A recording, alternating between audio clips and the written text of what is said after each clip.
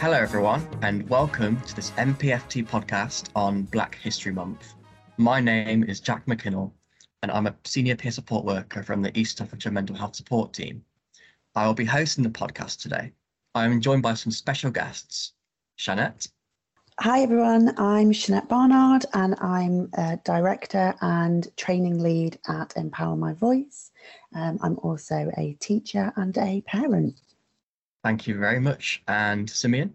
Hi everyone, I'm Simeon. I'm a teacher at the Knowledge Room DE, founder of Knowledge Room DE as well. And we teach a lot on Black history and heritage, also a local music artist.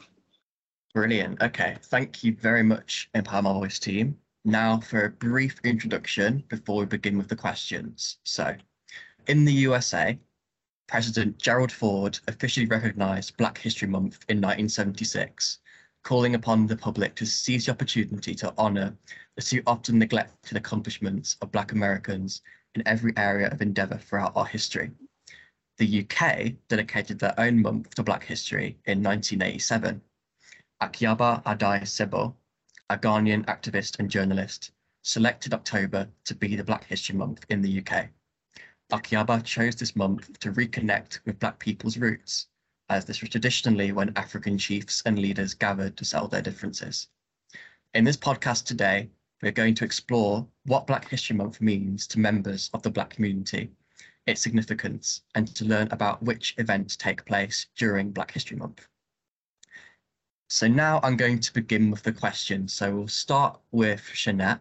What does the term Black History Month mean for you? How do you feel about it? I think this is always a difficult one for me, and I've had quite a few conversations, obviously, this month about it already, just amongst my sort of friendship groups and my colleagues. I think for me, it makes me feel a little bit sad. I appreciate that it's a month of celebration and I recognise why it's done. But I think given that I come from the point of view of part of my job is as a history teacher, the other part of my job is spent trying to educate other people on anti-racism. And also then from a perspective as a parent of mixed race children, it makes me feel quite sad that in this day and age, we still have to have a separate month to celebrate Black achievements, Black accomplishments. For me, I feel like it should be something that is far more integrated into everyday society by now. So I recognise the importance of Black History Month historically, but it does make me feel a little bit sad that we're still having a distinct month. Yes, I must say that I agree with that. Like, I feel that in a way it is quite sad, isn't it? That we have to have a month aside for Black History Month when really it should be integrated into our society. It should be integrated into what we teach our children. Like, it should be normalised more as such. So I totally agree with that. Simeon, what is your take on it? What does Black History Month mean for you, and how do you feel about it? What it means for me, and again, I'd have to go along the route that Chanette started on. I can appreciate it and the idea of it, but for me, a month isn't enough. That's a line that I use quite often. A month isn't enough to just dive into everything that we're about, we've done, where we've come from.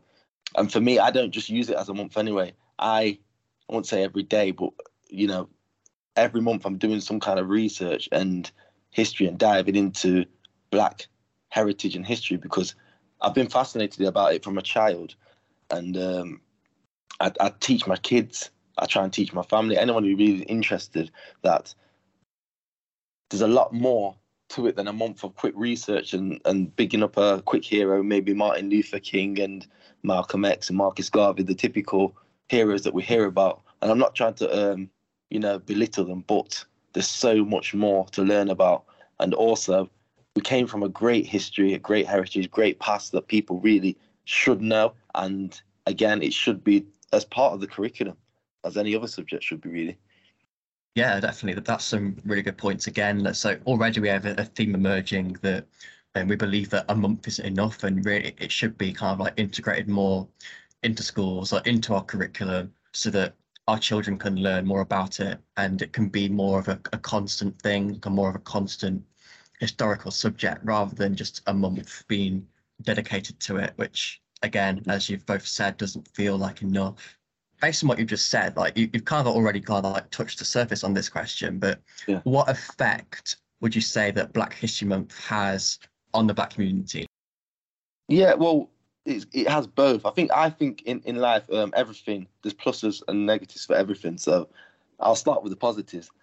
We're highlighted for a month, first of all, and it gives people who may not be interested or aren't really exposed to Black history a chance to see what it's about, what our people, our cultures are about. And there's very different types of cultures and different types of people. I mean, some people think that Africa is just one big place and people still live in mud huts, when in actual fact there's many countries that make up the continent, different types of cultures, fashion, understandings, beliefs, you know what I mean?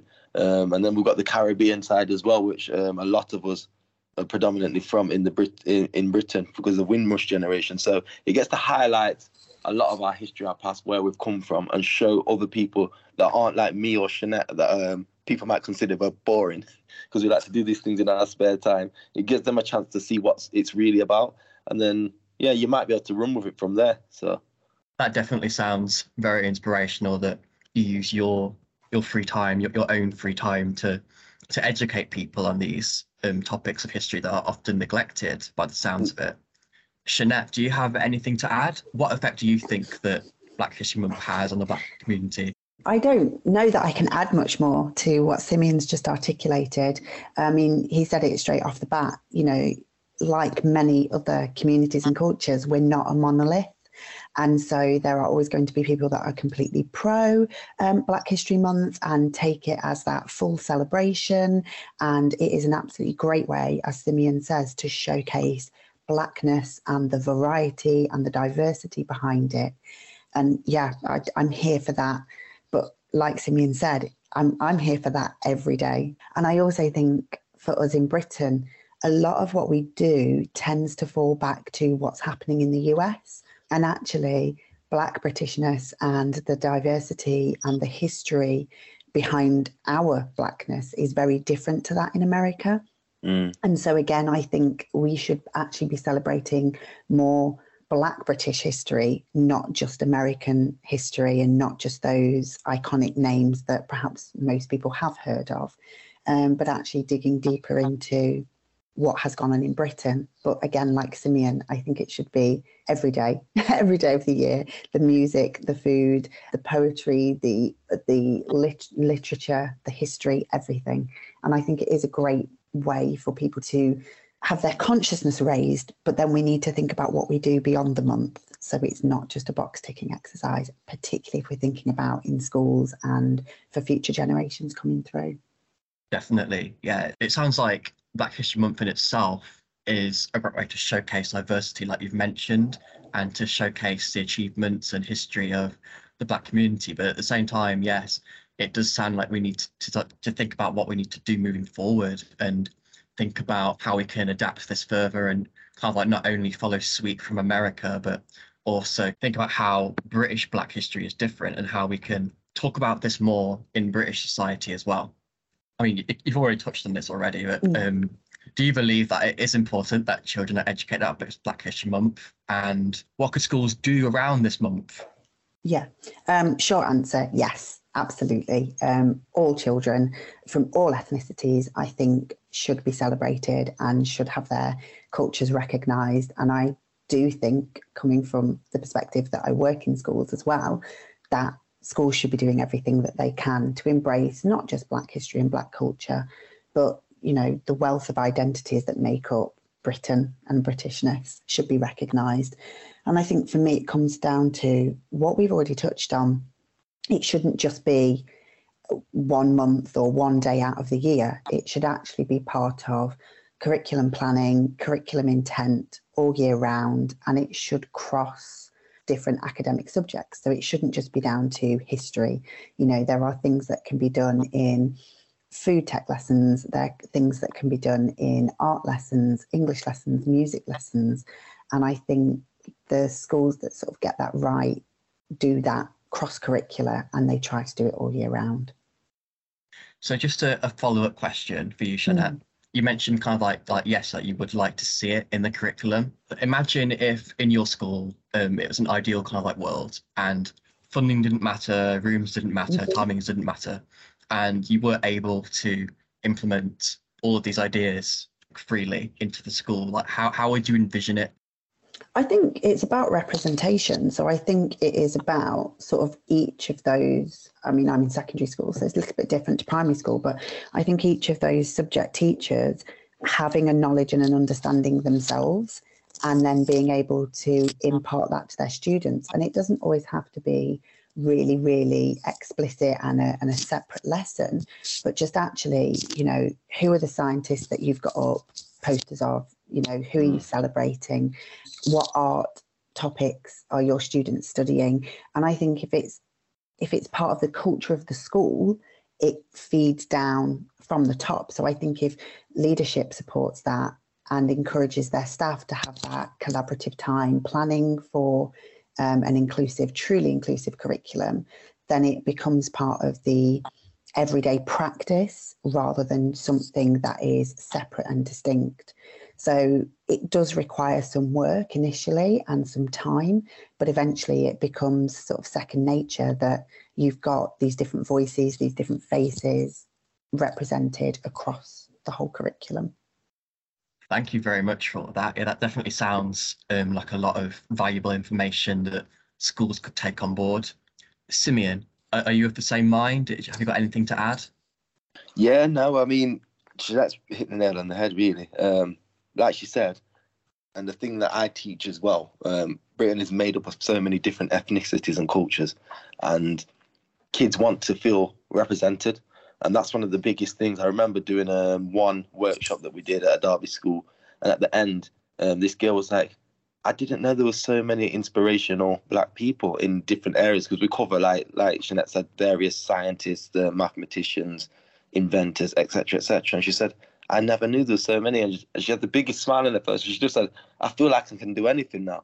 And that's what it's about, making people see people that look like them doing amazing things, rather than, you know, the typical stereotypes that are thrown on us. Another workshop that I did, and there's a girl just stood there staring at me, thinking, what on earth? Is this girl okay? And then she just literally opened her arms up and just hugged me, wrapped her arms around me. She just said, thank you, and then just walked off. So that just shows to me that these things make a big difference. Show the kids people that look like them doing great things that they don't normally see, and it will boost them for the future. Yeah. And I also think in schools you will get a massive response. It's hard to engage. I didn't engage very well at school. I wasn't the worst, but there's kids that really didn't engage at all. And I feel like if they see people like them, subjects that are about themselves, where they've come from, they will definitely engage more. I definitely agree with you. I think that these Black kids definitely do deserve a role model, just as kids of other ethnicities do as well. Yeah. And I feel like it's often underrepresentation towards the Black community in schools in terms of like of posters, and because obviously you kind of get posters of like different celebrities in schools. Working on a mental health team, I'll see posters of certain celebrities that have, say, like different mental health conditions that they manage to inspire children to be able to kind of like have someone to look up to if they also share that. And I think that, yeah, again, like the Black community is often underrepresented in that, and I feel like it would be nice if Black children had more celebrities as well to look up to, so that they can be like them and they can achieve things just like you said, and they can have that big smile on their face just like that little girl did. Exactly. When you told her about all the role models that actually do exist in the Black community and did exist, and all the wonderful things that have been achieved by the Black community in the past. As a member of the white community myself, like I'm actually quite uneducated in which events usually take place during Black History Month. So would you be able to kind of like give me like a background and like what events do usually go on? Like what kinds of things happen during Black History Month? Well, there's various different things that happen, because what everyone likes to do, they like to, and this is a nice touch, I'd say, again, about the month. Like for example, there's a poetry club in Derby called Real Talk, and they focus their poetry on this particular month, and they had one just a few days ago, and it invites people to speak and share their poetry on their story or what they're feeling about the subject. The Derby Museum Silk Mill, it's now a World Heritage Site. They've done a project where another spoken word artist called Show Your True Colours, he's done a piece there, and he went into depth about what Black history is to him, what it means to him, shared a lot of insights about history, heritage.